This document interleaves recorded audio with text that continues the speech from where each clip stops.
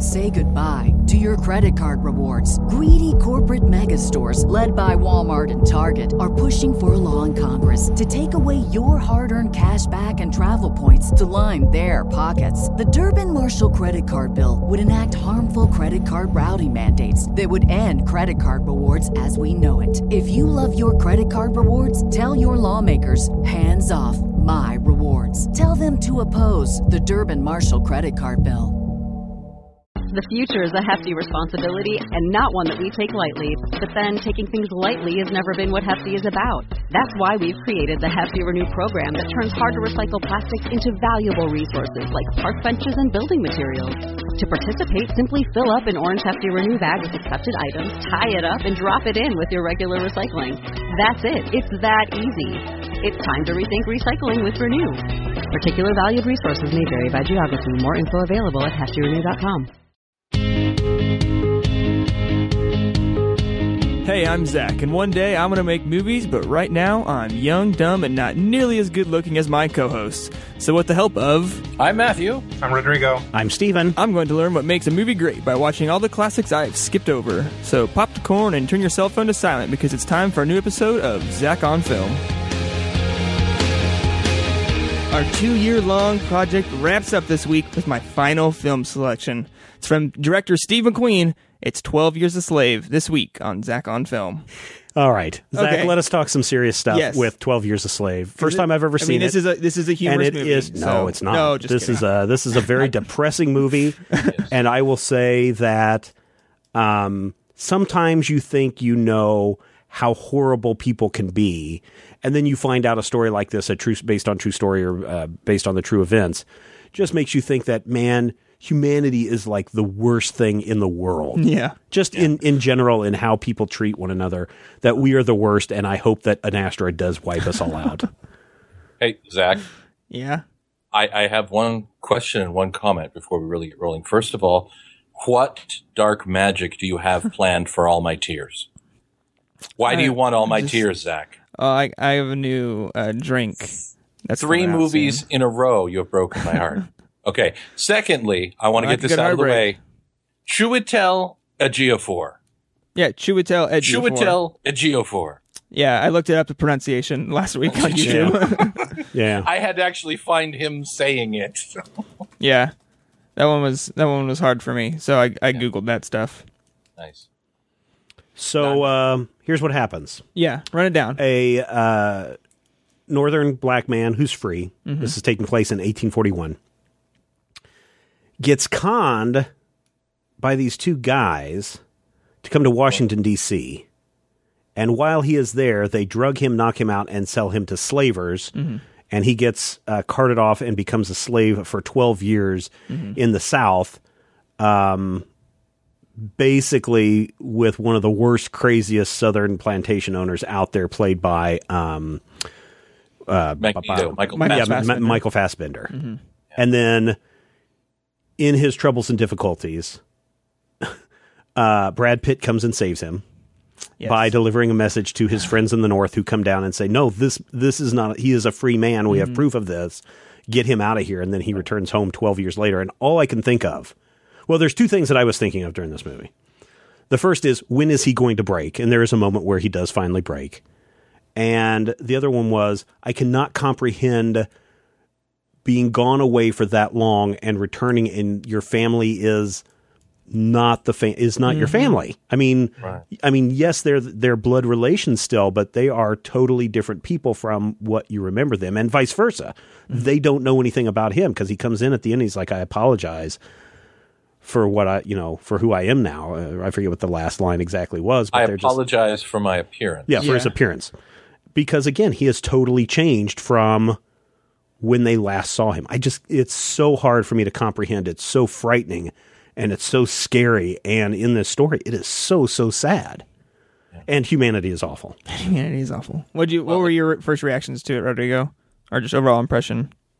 Overall impression, I enjoyed it. I thought, if you want to watch a movie where it very effectively doesn't end a scene, watch 12 Years a Slave. Like, there were a lot of times when it's like, okay, the scene's over, and then you just watch him just stand there and like not look at anything for like a minute. Mm-hmm.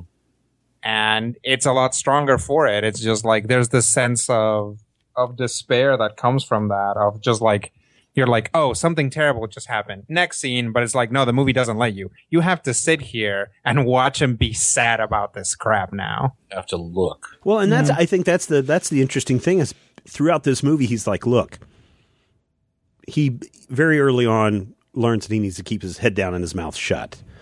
But at the same time he has that conversation with the first woman that he's sharing the cabin with, because she's always upset about the children. Mm-hmm. And he's like, you got to be hopeful. You got to know that this is going to be resolved and we got to keep moving on, and you can't break. You can't just break down and cry. And so throughout the rest of the movie, you're just sitting there going, okay, is this the moment where he finally gives in to despair? Is this the moment where he finally accepts what has happened to him and, essentially fails in his mission? And he does get to the point almost at the very end of the movie where, I don't know if he's just working on the violin or if he's getting ready to go perform or whatever it is, but the strings break, and that is his literal breaking point.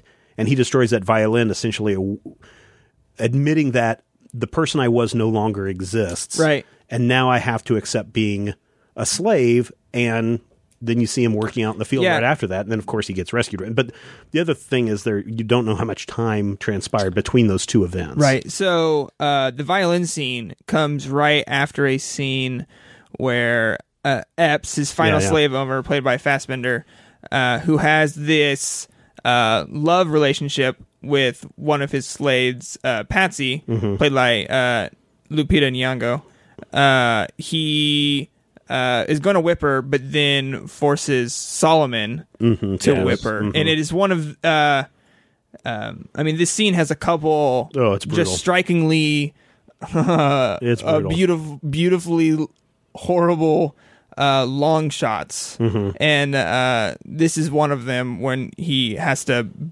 beat Patsy. And then right after that is when he breaks his violin. Yeah, but he has gotten to that point where I cannot... This is I am broken, essentially. And then there's one more especially when you talk about the passage of time, the shot almost right before he's freed. I think it is right before he's freed, where it's just Solomon and he's sitting in front of a tree and he's like staring off screen, and it's about like a 1.5-minute shot. He's staring off screen, and then he looks directly into the camera for about 15 seconds, and then his eyes dart off again. Which is a powerful scene.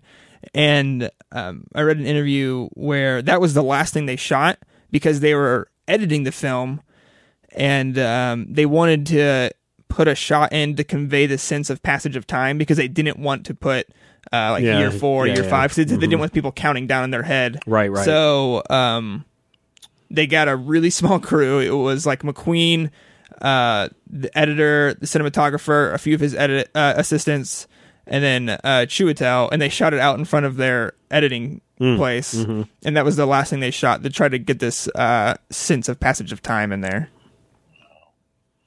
Yeah, I did kind of like that, you didn't know when these events were taking place. Yeah. Plus, it also uses a lot of flashback to help tell the story and real jumps in time to kind of keep you confused about what's going on. And I like that a lot in the way that they told the story here. And what's interesting, I just thought of this. Really, the flashbacks all happen really early on in the film, where it seems he has a more sense of I'll be home eventually. I'll get there back to my kids, or just even remembering those events. And then as time goes on, you don't think so much about the past. As we're getting closer to his breaking point of acceptance. It's which is interesting because this is based off of Solomon Northup's own book, 12 Years a Slave, which is he published in 1851 or something. And that's a chronologically told story, which was the way they initially went into filming 12 Years a Slave, was this chronological story. But when they started putting together in the edit room, they said they needed Solomon as a slave by the end of the first reel, or I mean, pretty early on in the film.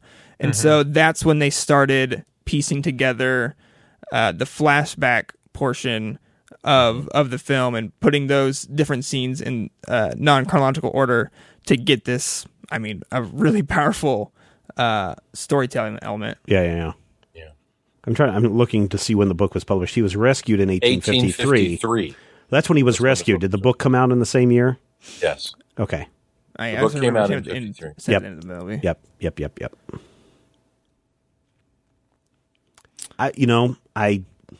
So did you like the movie? I did. I thought it was good. I'm not sure that, I think movies like, I'm not sure that this is something that 12 years from now or 20 years from now, people are going to look back and say, this movie was important for these particular reasons. I think they'll go back and say, when we look at historical personages and when we go back and look and see a look at a very personal story about slavery, I'm not sure that people are going to go back and look to 12 Years a Slave. I still think people are going to go back and look at a movie like The Color Purple for that.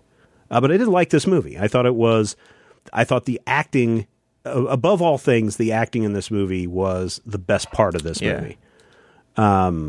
Technically, I thought it was just somewhat average from the technical side. But from the acting side, blew my mind. And I loved every minute of that. How'd you guys feel? I was worried when it started because for me, Chiwetel is primarily the operative from Serenity. So I go into this thinking, oh, good, I have a character that I can, kind of attach to. I know this actor. And then I'm sitting there and one of the men says something and I'm like, holy crap, it's Taran Killam. Yeah.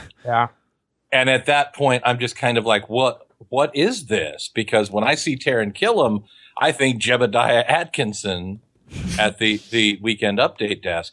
And thankfully, in some ways, they quickly squashed that for me.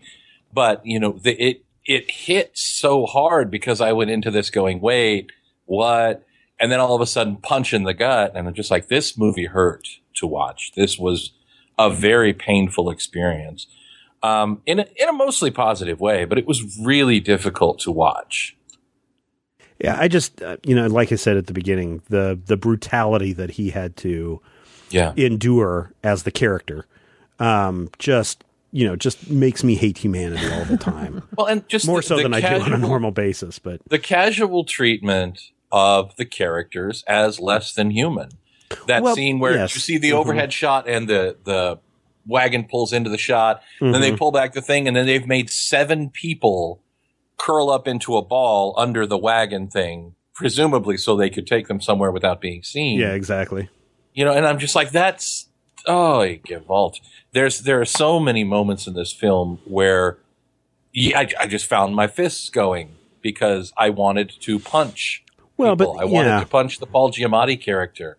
There are so many situations that clearly they make you feel the powerlessness of the character while watching the movie. But then that's a good thing. But my God, it's frustrating. Yeah, and I was also bothered by the hypocrisy of the plantation owners, even in not even in Epps. In Ford. In Ford. Yeah, in Ford. I can't hear that.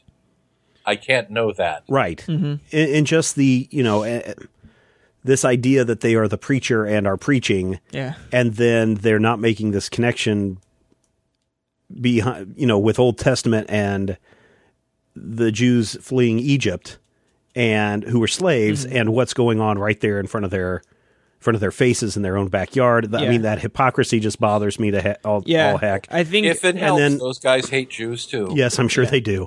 But then the Benedict Cumberbatch, and his name was what? What was his name? Ford. Just, he's trying to treat them nicely, but it's still, you own them. Yeah. And it's just... Which is 2 of my favorite scenes in the film, or at least the first ones that really drew me into the film, were... so Solomon's on his first plantation at Ford's plantation. Right. And Paul Dano is one of like the overseers of the slaves who, Tibbets. And if I'll say this right now, if Paul Dano doesn't win an Oscar sometime in his career, something went wrong because everything I see him in, he was fantastic. He was the lower overseer. Tibbets, the one that he was tried to hang him. He was the one, that tried to. He's also like in There Will Be Blood and stuff. He's in a lot of stuff. He was in Ruby Sparks. Was he? I think so.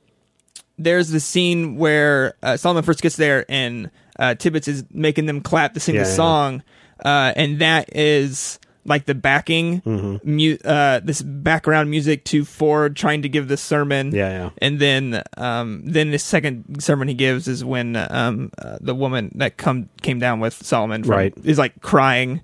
And they can't handle that she's there while they're preaching, and I just thought that was so perfect because I think even more so than Epps, who certainly has a religious angle to his treatment to the slaves, that Ford tries to come across as the nice slave owner, which is really hard to do because he's a slave, and that's what the woman says too. It's like, but he still owns us. How is that? How is that good and fair and just? Exactly. Yeah, and to his mind, I mean, he was fine, and so I thought that was just a great way to subtly point out the hypocrisy, like you said. And then, I mean, it kind of undermines our expectations as well, because if this were an imaginary narrative, if this were not based on real life, we would expect that Ford character to be a noble person who might do the right thing when he hears, I'm actually a free man. But no, he doesn't. Mm-mm. He sells him because otherwise he wouldn't have the money to pay back the debt, which, they set him up as a nice person, but he's essentially ineffectual. He's just as corrupt as anyone else in that system. And please don't, I don't think any of us here are trying to be apologists for the quote unquote nice slave owners, because there really weren't any. I mean, he was trying to be. I don't know if he was trying to be. I think he was still looking at them as, you're my property. You're still going to do what I say. You're going to do what I tell you to do. I will do with you what I want to do, even though we don't see any of that in this from his standpoint. But he still looked at his slaves as lesser people. Mm-hmm. Or not people at all. Or I don't know if he didn't look at them as not people at all, but I think he definitely looked at them as lesser people. Mm-hmm. Mm-hmm. And speaking of the Tibbets trying to hang Solomon, that is the scene that really just nailed it for me, because I saw Shame, which was Steve McQueen's second film before this, also starring Michael Fassbender. All of his films do. And in that movie, there are also very many long shots that make you just stare at the uncomfortableness that is on the screen at the end of their rope and trying to stay alive. And so when they did tests of this film, they did test screeners. People said the shot's too long, and Steve McQueen said no, it's right, because I mean it was making people uncomfortable. Yeah. It is like it's got to be close to like a 2-minute shot of Solomon struggling to stay on his tiptoes so he can still breathe with the rope around his neck. And the only thing you can hear are cicadas, which you can hear through the entire film. Him gasping, his toes on the mud, and then eventually kids playing in the background. Right. They said a big inspiration for that scene was when they were filming a short film down in South Africa. They were down in a cave, and these mine workers had always been told never to look. Like they don't just look at people because they aren't like supposed to acknowledge people, right? Or acknowledge the horrible conditions they were in, and that played in this scene where the rest of the workers behind Solomon don't ever really acknowledge him, besides the one person who like gives him water. Everyone else goes about their lives trying to not acknowledge the horribleness that is right. Well, and that even happened over on the Epps plantation too, where he's going crazy, and Fassbender, my God, just going loopy and off the deep end. Yeah. as his portrayal of this cruel slave plantation owner, slave owner, was just fantastic. But again, you do see that same thing too when he is getting ready to whip somebody or beat somebody or attack somebody. Everyone else is just like, okay, time for us to go do something else to where we don't have to bear witness to that. I thought was real interesting. Rodrigo, you've been quiet. Yes, I have. Comments, please. Yeah, like I said, this movie, I think it really does a great job because, at the very least, if you go see this movie, you are going to be made to feel uncomfortable at some point, which is the least emotion that you should feel, when watching this movie and when, perhaps, thinking about the way that this country was built, on the backs of slaves and what that means for our current society and where that puts us as a society. So if all it made, if nothing else, the editing will make you uncomfortable, which again is the smallest emotion you should feel when dealing with these topics. Did you find the editing to be good, Rodrigo? I did. I liked it a lot. Yeah. Again, this is just a movie that took its time to tell its story. When it needed fast edits, the edits were fast, but not crazy. Nothing like, no swish pans or anything like that. Yeah. It was just, the editing is most obvious when the movie becomes longer and uncomfortable. Yeah. But, and all the cutting back and forth, it was very clear when you were in a flashback. It was very clear. Or when you have skipped in time. Yeah. And it was very clear when, in a lot of ways, the movie, doesn't quite cross the line for me into saying hey, pay attention to this. This is an important part. Yeah. But the editing certainly does that. It doesn't quite get to be annoying. At least it didn't for me. But it's very clear when the movie is pointing you at a concept. Yeah, Joe Walker is the editor for this film, who's worked with Steve McQueen on his first films. And I was reading something he said, especially he talked a lot about using the long scene, the long take. He said in Hunger, which was McQueen's first film, it's a pretty standard pace until the end, where there's a 17 and a half minute shot of just a conversation. And he talks about the necessity of making sure that next edit is perfect because it's going to be so noticeable, and to build into the long shot. Because he said, what did he say? I wrote it down. He said, shots in 12 years that are held for a very long time, which allow the audience to kind of invest and really study an image. But you have to balance that with a commercial sense and landscape things, so it doesn't feel like artistic indulgence, but serves the story. No, no, he's absolutely right there, because when we are looking at these long things where he's just sitting there and you finally see a tear roll down his eye, or he's contemplating, what is going on, you're invested into that character, right? You are. The scene that I'm thinking about right now is the one where Epps goes and wakes him up in the middle of the night and saying, hey, this guy told me that, said that there's somebody on the inside that's trying to get a letter out, and you know how this is wrong, and he's basically accusing him, and you just feel this uncomfortableness in this medium shot throughout the whole thing as the main character is trying to lie his way out of being murdered right there on the spot. And by holding it in that, by not cutting into a close-up where he is sitting there going, no, I promise, Master, it's not me that did this.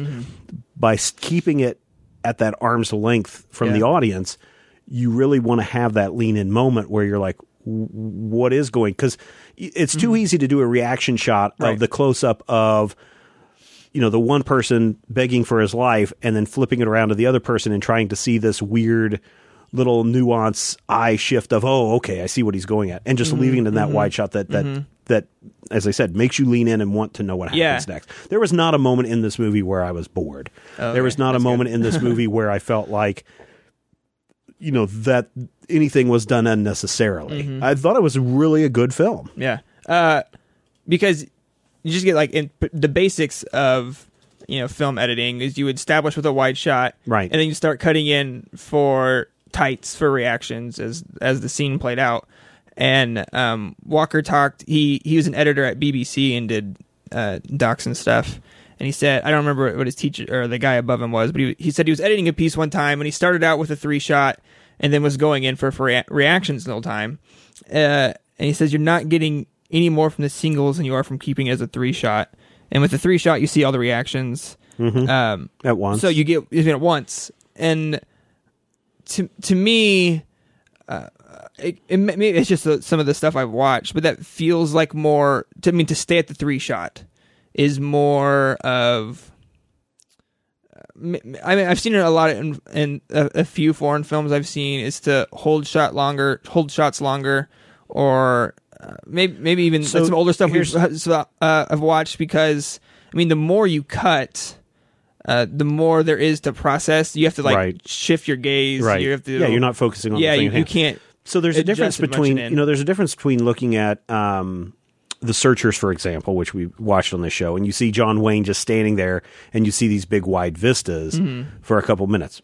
That's fine. It's John Wayne standing there. Yeah.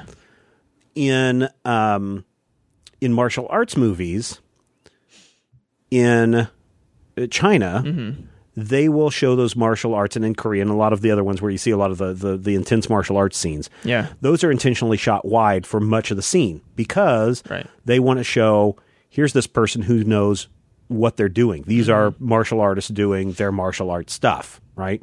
When you go and you look at a Western version of that, it's all really quick, fast cuts. Because if you left it as a wide shot, you would quickly see, oh, these people don't know what the hell they're doing, right? And you would... Or the stunt double. Yeah, the stunt double or whatever. It would all quickly fall apart.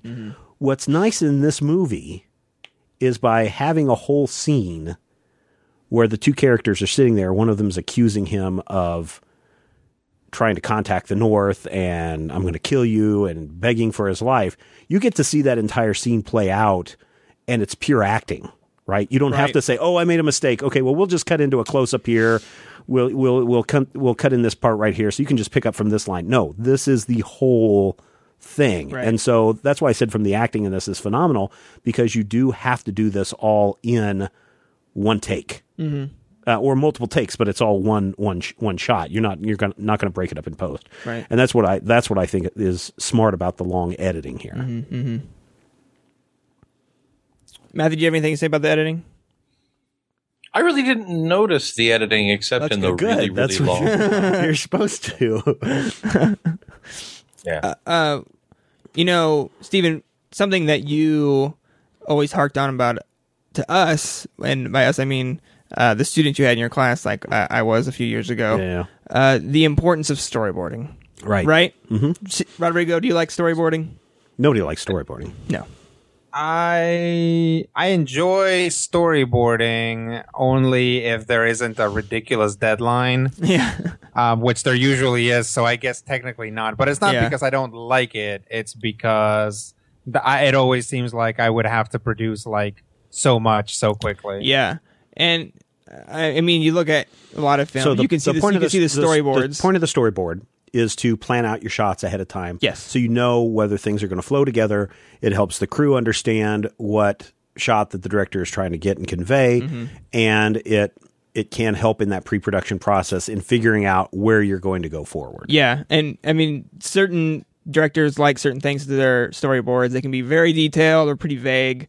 Steve McQueen apparently hates storyboards and doesn't do them at all. Some people don't. And he said a lot of it comes from, I mean, his background and how he's been, what kind of film stuff he's been doing.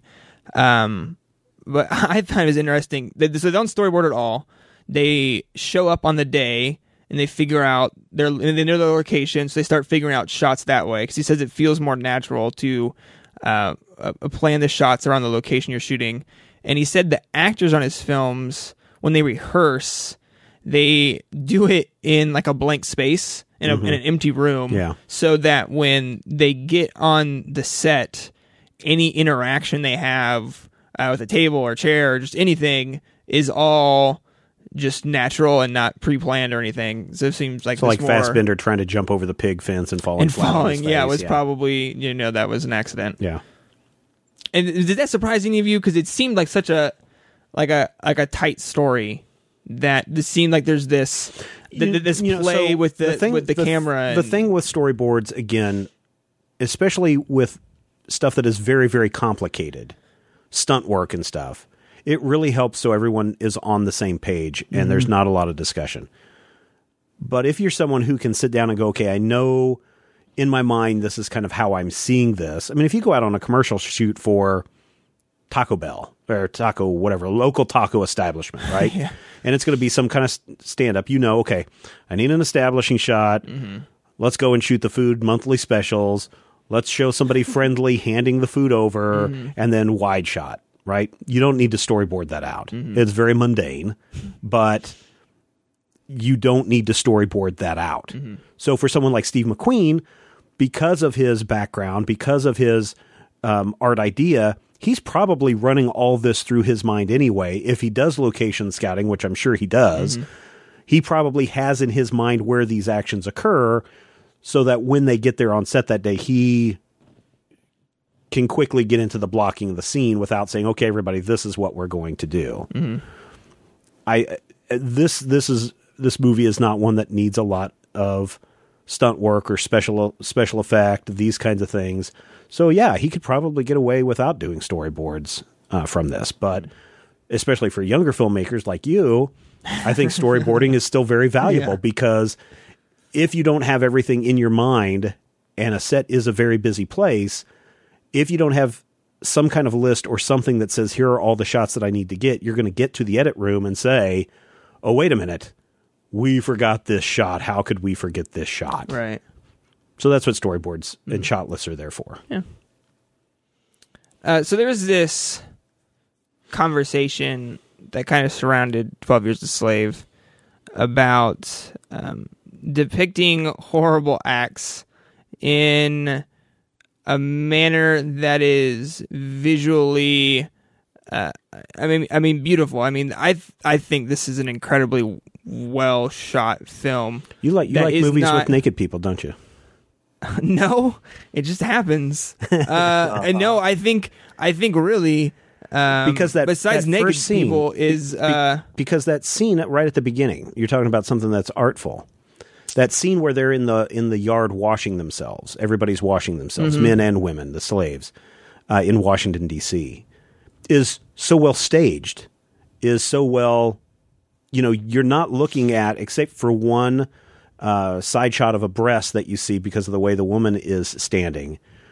It is super tastefully done for full nudity in a full shot like that, and it's really, really well. I mean, I think the cinematography in this film, just in general, when you get down into Louisiana, it's a beautiful place. I mean, they captured it on film just wonderfully with the I don't know what those things are called, like weeping willows or whatever those trees with the long, like flowing branches are. And I mean, even the marshes and when Solomon is rowing his logs through the swamps. Oh yeah, it's so well done. It's beautifully done.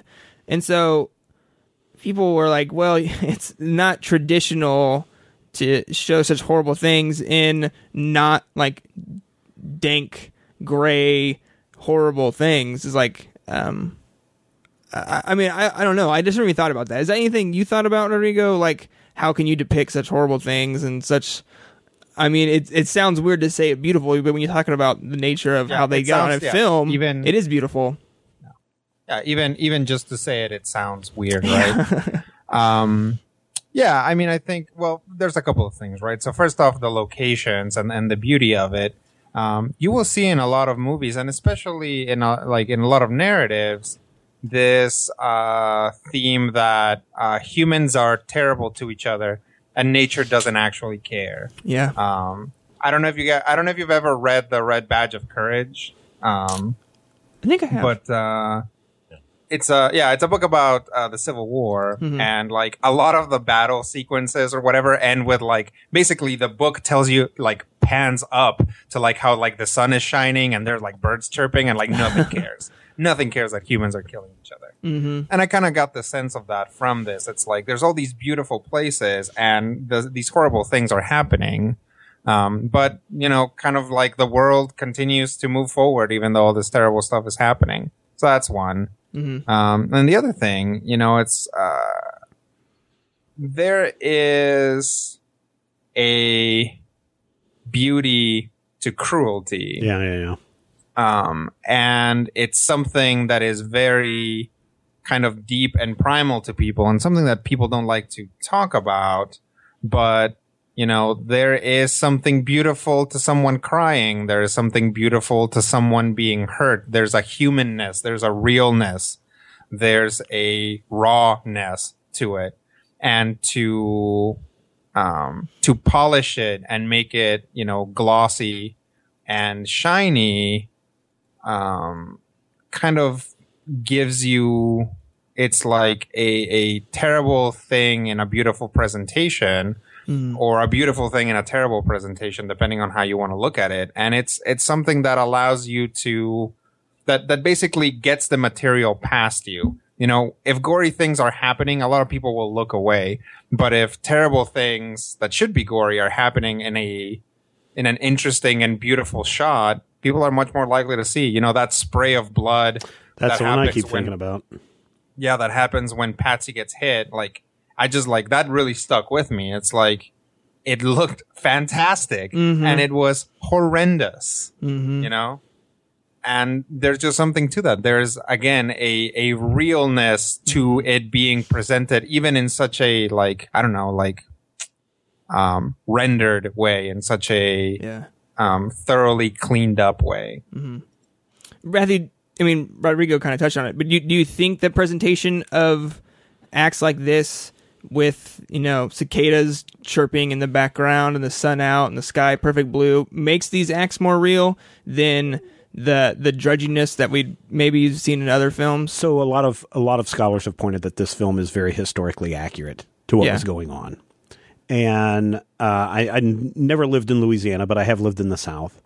And there is this very sereneness to the country of the South, where that is what it is. It's very lazy. I mean, there's a whole scene in there where McQueen specifically points out that here's the sound of just nature for I think it's a minute or something like that, where it's just, you're hearing the sounds of nature. Nobody else, just nature. Yeah. You're not hearing people talking. You're not hearing horses. You're not hearing people being beaten or anything that's going on. It's just, this is nature. So there is some serenity to that. So I'm guessing we didn't hear any music. I don't remember any music during those moments where Patsy is being whipped. So to just hear nature's sound kind of goes back to what Rodrigo said a moment ago of nature don't care. The cicadas aren't going to stop just because something intense is happening. Yeah.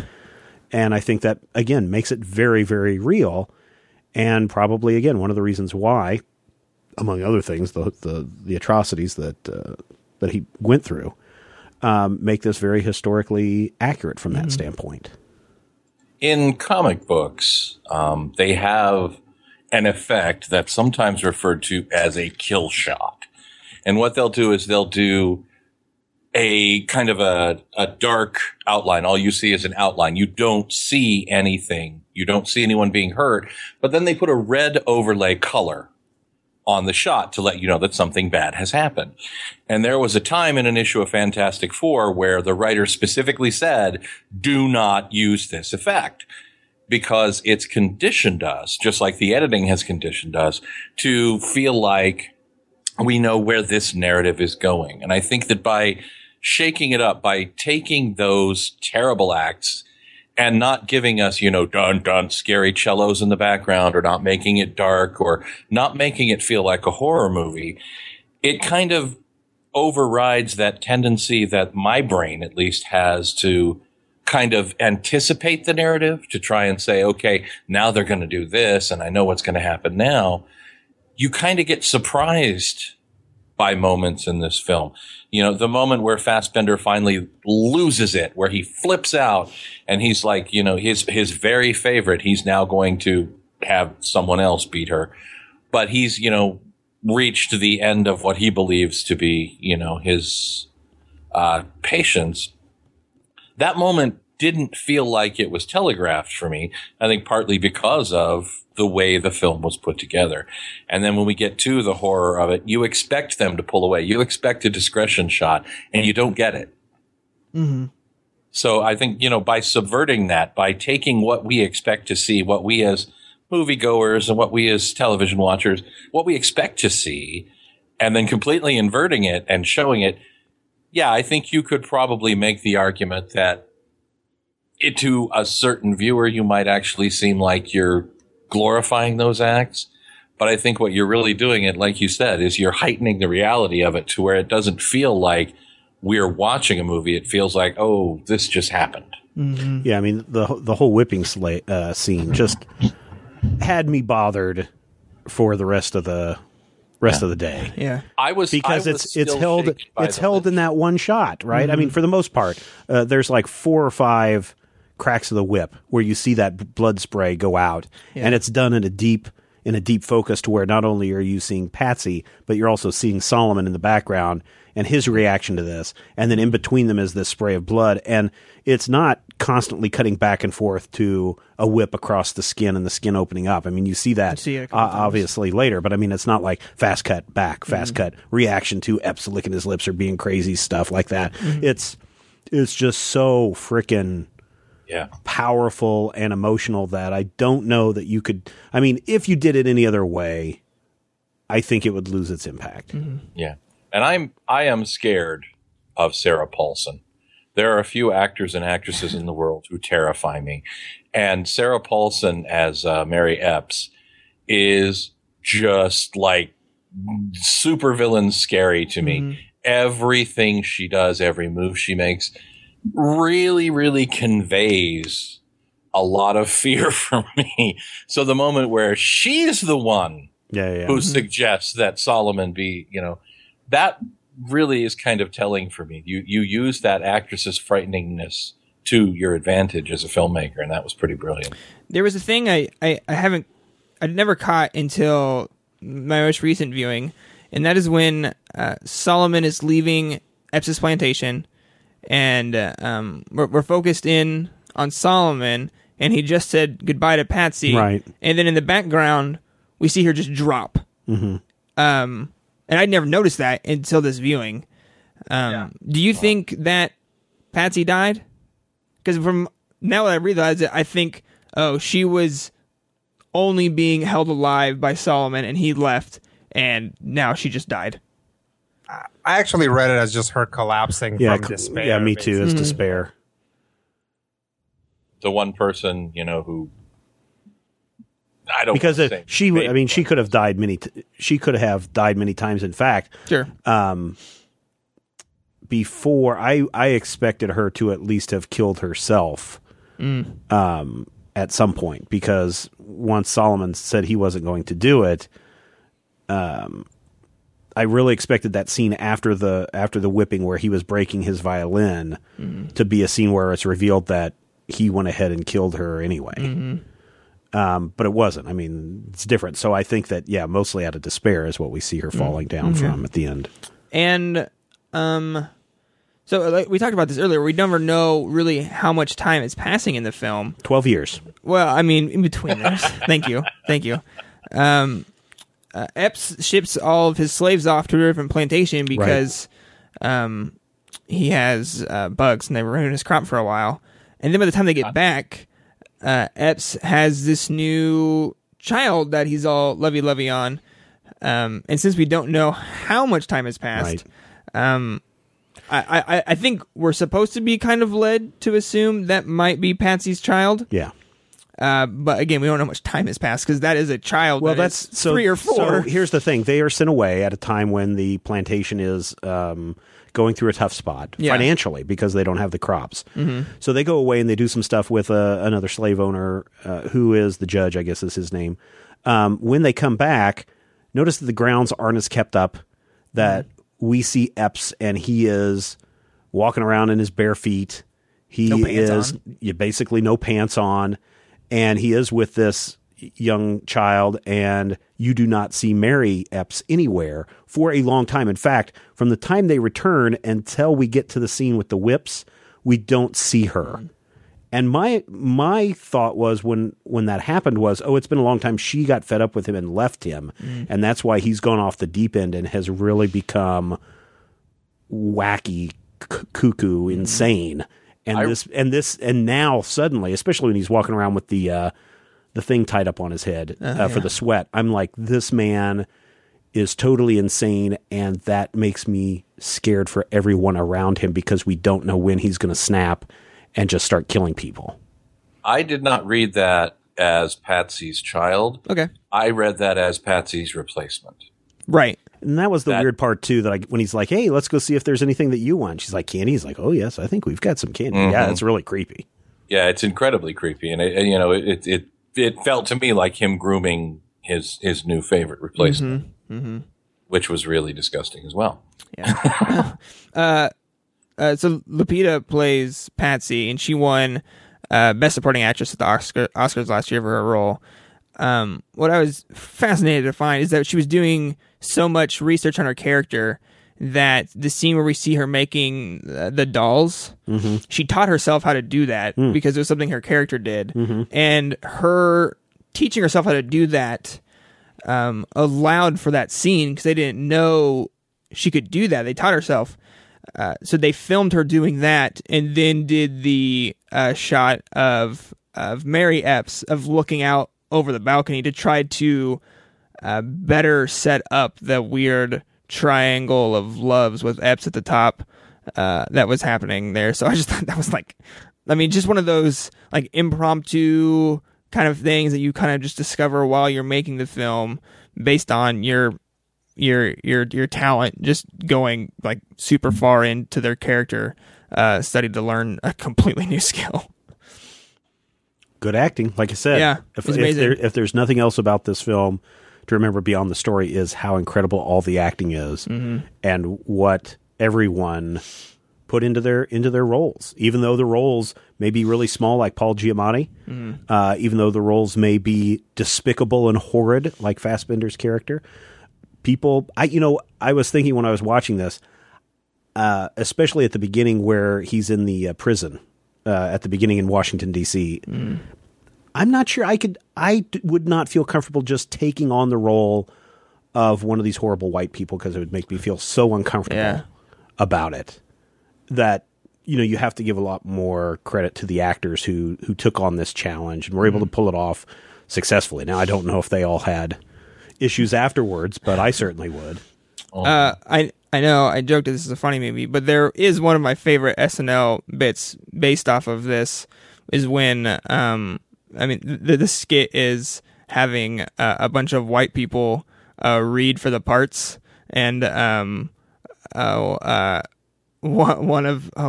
Jay Farrow on SNL is running the camera, so he's in the room just looking at them as they're supposed to be all these slave owners. Yeah, it's quite funny. Yeah, it is. Yeah, it's good. So kind of we wrap up discussion on this film. I chose this last because I thought, I think Steve McQueen is gonna make some of the best movies over the next decade. I think when I think of all the films that I've watched in this new century of film, I think 12 Years is the best thing I've seen since the new century. I think this is like the film in the last 15 years. This is the best film. Yeah, okay. I think like this is the film like people are like striving to beat. I think it's just phenomenal. Just like final thoughts from you guys. Well, from an award standpoint, Best Picture, Best Supporting Actress, Best Screenplay or Adapted Screenplay, all good. I think I'm not even going to try to mispronounce his name. Chiwetel. I think he did a fantastic job. I don't know who beat him out. It was Matthew McConaughey for Dallas Buyers Club. No, well, gosh, I don't know. He did a fantastic job in this, and I think everybody involved in this has got a lot of good things yet to come. It was a good movie, a very powerful movie. I think everyone should watch this movie. But I think you need to be, and this is the reason why I haven't watched it, because I remember when you first watched it and you came over and you were talking about it, this is one of those movies where you really have to be in a mindset to be gut punched again and again and again, and to be humbled again and again and again.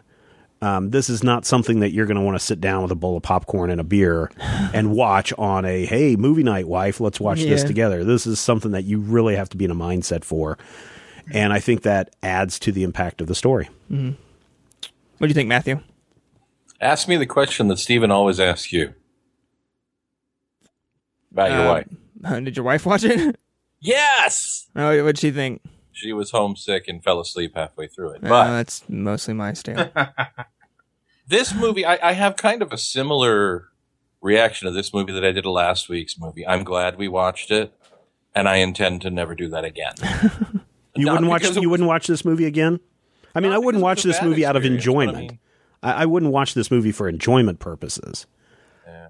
It's one of those movies that I'm really glad that I got to experience, and I'm really, really glad that they got to make it with the fidelity they got to make it with. I understand, why people say this is a wonderful movie, and I am glad that I saw it. I would have to be really in a mood to be punched in the face. And that doesn't happen as often as you might think, even though I have known Stephen for over a quarter century. Hey, I'll punch you in the face anytime you want. And that's the point, you see. Thank you for explaining the joke. That's a rookie mistake. You hate to see that. But yeah, it's on one of my movie channels right now, and I've been meaning to watch it, and I've been meaning to watch it, and I've been meaning to watch it. Today I finally did, and I'm like, man, I'm glad I didn't just catch this on some Friday night at 3 a.m. And have to try and process this all by myself. It's definitely a big one. This is a film that you have to bite off a lot, and it almost turned out to be more I could chew, even, knowing that we're doing it for the show. So definitely it's a film that I would recommend once. And, I'm glad I saw it. And Rodrigo. 12 Years a Slave is a well-shot, well-put-together movie with a great story. But more importantly, it's a story that it's a movie that fulfills a greater role in the United States. There's a reason why you see a big slavery movie come out every, 10 years or something like that. And it's because the conversation about slavery and about racism and about how this country started up is a conversation that we're still having to this day. Sometimes that conversation needs to be a punch in the gut, and it needs to be something that's pretty so that and it's pretty and Oscar baity and nice so that white people will go see it. And so that they can be at least a little bit appropriately punched in the gut. And that's okay. I think the moments where this movie really shines in that sense are the moments where we see and we sit there and we see the hypocrisy of the slave owners who are preaching, right? Mm-hmm. And to the same degree, I can imagine just so many people walking out of this movie and not recognizing the third layer of that. Not just that here were some slave owners preaching about the slavery of the Jews to their slave owners, but that people get out of that, people who follow that faith, people who follow those teachings, get out of that and continue to kind of perpetuate some of the stuff, not as slavery, but as basically hate. Mm-hmm. And I think 12 Years a Slave is clever about it, maybe a little bit too clever about it to the point where people don't necessarily catch it. But I think it's good, and I think it's a movie that people should see. I think it's our generation's slavery movie, and I think everybody who is either black or white in the United States should definitely sit down to see it. Awesome. So that's it, Stephen. Congratulations, Zach. That's the end of it. I think you've grown.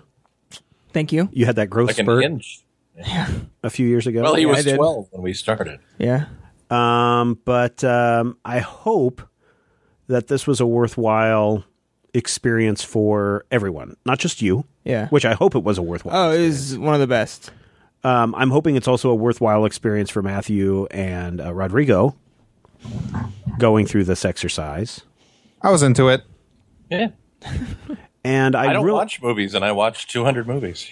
Wasn't 200 is like what is it, 90. 92? I think at the end. Well, one of them was that D.W. Griffith thing, which counts as like 5 movies. But I really hope that the listeners got something out of this. Mm-hmm. We sit here so often, and Matthew jumped into a conversation earlier when he joined in the call, where I was going off on these students these days, these kids these days don't have this appreciation or understanding. Right. Kids is what they are. And, even today, sitting down and telling people that 12 Years a Slave or Tree of Life or whatever is an important movie for whatever reason, I think if it doesn't have Adam Sandler doing a fart joke, a lot of people aren't going to go see the movie. Mm-hmm. And I think that's a shame, because I think the medium of film, the visual moving medium, whether that be television, video, film, whatever, I think is really important to tell stories, to share thoughts and ideas. And I'm glad we did this. Me too. I mean, to say that this podcast has changed my life, I wouldn't say is too much of an understatement. Good. I mean, this has been a fulfilling experience. Sometimes it got old, like, damn it, I'm busy, but I gotta watch another movie. Yeah. And that happens, but we push through it. But you said it's fun. But you've said that some of these movies have really changed your perspective on life. Oh God, and your place in the world and those kinds of things. Oh, and hopefully also technically have given you ideas on how to improve your craft and be better at whatever that you do. Certainly, and I mean, I think film is one of the places that is almost the most accessible for expressing new ideas through art, and to get people to think outside of their own experiences and to try to get to a better place to empathize with people that are different with them. Right. I think that is one of the major powers of film. And this podcast certainly opened my mind to that process in just the power of film, and really just challenged me to look at things that I never would have before. I mean, I was watching was it Stan Brakhage, like avant-garde experimental films the other day. I mean, just crazy stuff that I never would have delved into, but just looking at film from a medium to convey ideas, or as a purely artistic a medium. I mean, this podcast is responsible for that. Good. Well, I hope that listeners sat through this and also watched all the films that we did, or maybe they've already seen them. Who knows? Yeah. Some of the people out there definitely have seen a lot of these films multiple times. But I hope they got something out of it too. But I also think that there's something to the thing of sit down, watch this now, shut up, and we'll talk about it later. Is also kind of important. Yeah, and I plan on doing that with my kids. It's like, absolutely. Okay, time for you guys to sit down and watch this movie, shut up and be still, and I'll be back in 2 hours, or I will sit and watch this with you, and we can experience this together, and then we can talk about what this means. Yeah, because to watch a film is one thing, but then to get to discuss it and break it down in technical aspects, or what the subplot is, or what the film is trying to say, it's something entirely different. And I think it's a space that's needed. Yeah, and I think that's one of the things about art is that somebody creates something, but then there has to be that conversation that closes this loop. Yeah. And so the conversation, I think, is really important. So this sounds like a little bit of a downer moment, listeners. Kind of is. It kind of is kind of sad. This was supposed to be the very last Zach on Film episode. Yeah. But so many of you have been like, oh, we don't want this show to end. We want it to continue. And so we don't want to just continue doing the exact same thing again and again and again and again. So things are changing. Things are changing a little bit. And if you're a VIP, we've previewed a development of this new phase of Zach on Film starting next week. We've done that at? at the members.majorspoilers.com. Okay. Major Spoilers VIPs. But then we put out a preview for everyone to listen to last week. Right. For everyone to get a sense for what this new format is going to be. And it's certainly developed from the first initial idea, which is kind of like movie news. Right. To this more, I think, natural transition from what we have been doing for like the last 2 years into what this is. We'll be like springboarding news into larger topics on film, which we've certainly done in past episodes, but just to bring it more home to what is happening currently in film. So what about these people that want movie discussion? A good thing. That's still going to happen. Films are going to continue to be out and be released week after week, and there's going to be some really good ones and some ones that we're going to want to talk about. So we're not getting rid of talking about individual films as new films pop up that are on our radar. I'll watch them, and we'll get other people to watch them. You might hear different voices on the show. Everyone might not be in every episode, but everyone will still be around, and we'll still be talking about films. And I think the nice thing about this, too, is that we kind of turn the reins now over to Zach. We've kind of given him these last 4 episodes to kind of lead the discussion and to pick the films and those kinds of things. He's producing this whole show on his own now. He's responsible for finding people to talk to, picking topics.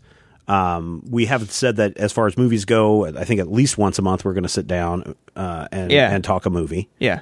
So I think that'll be interesting. So it'll be a next big phase for Zach as he moves from student to producer. Yeah, it'll be good. I'm looking forward to it.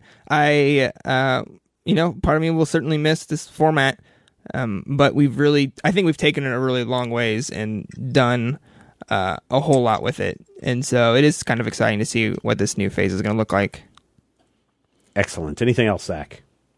No, I just hope everyone has enjoyed the ride as much as I have, and will stick it out with me as we change the show up a little bit.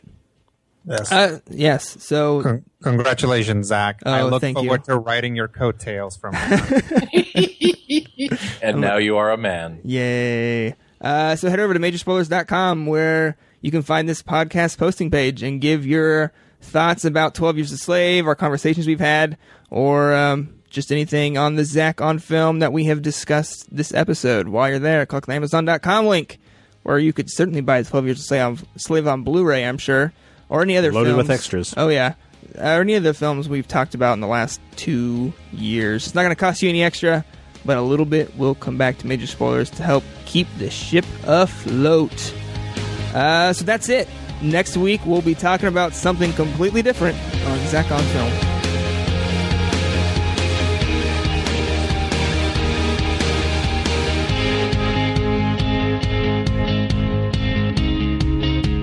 Say goodbye to your credit card rewards. Greedy corporate mega stores, led by Walmart and Target, are pushing for a law in Congress to take away your hard-earned cash back and travel points to line their pockets. The Durbin-Marshall credit card bill would enact harmful credit card routing mandates that would end credit card rewards as we know it. If you love your credit card rewards, tell your lawmakers, hands off my rewards. Tell them to oppose the Durbin-Marshall credit card bill.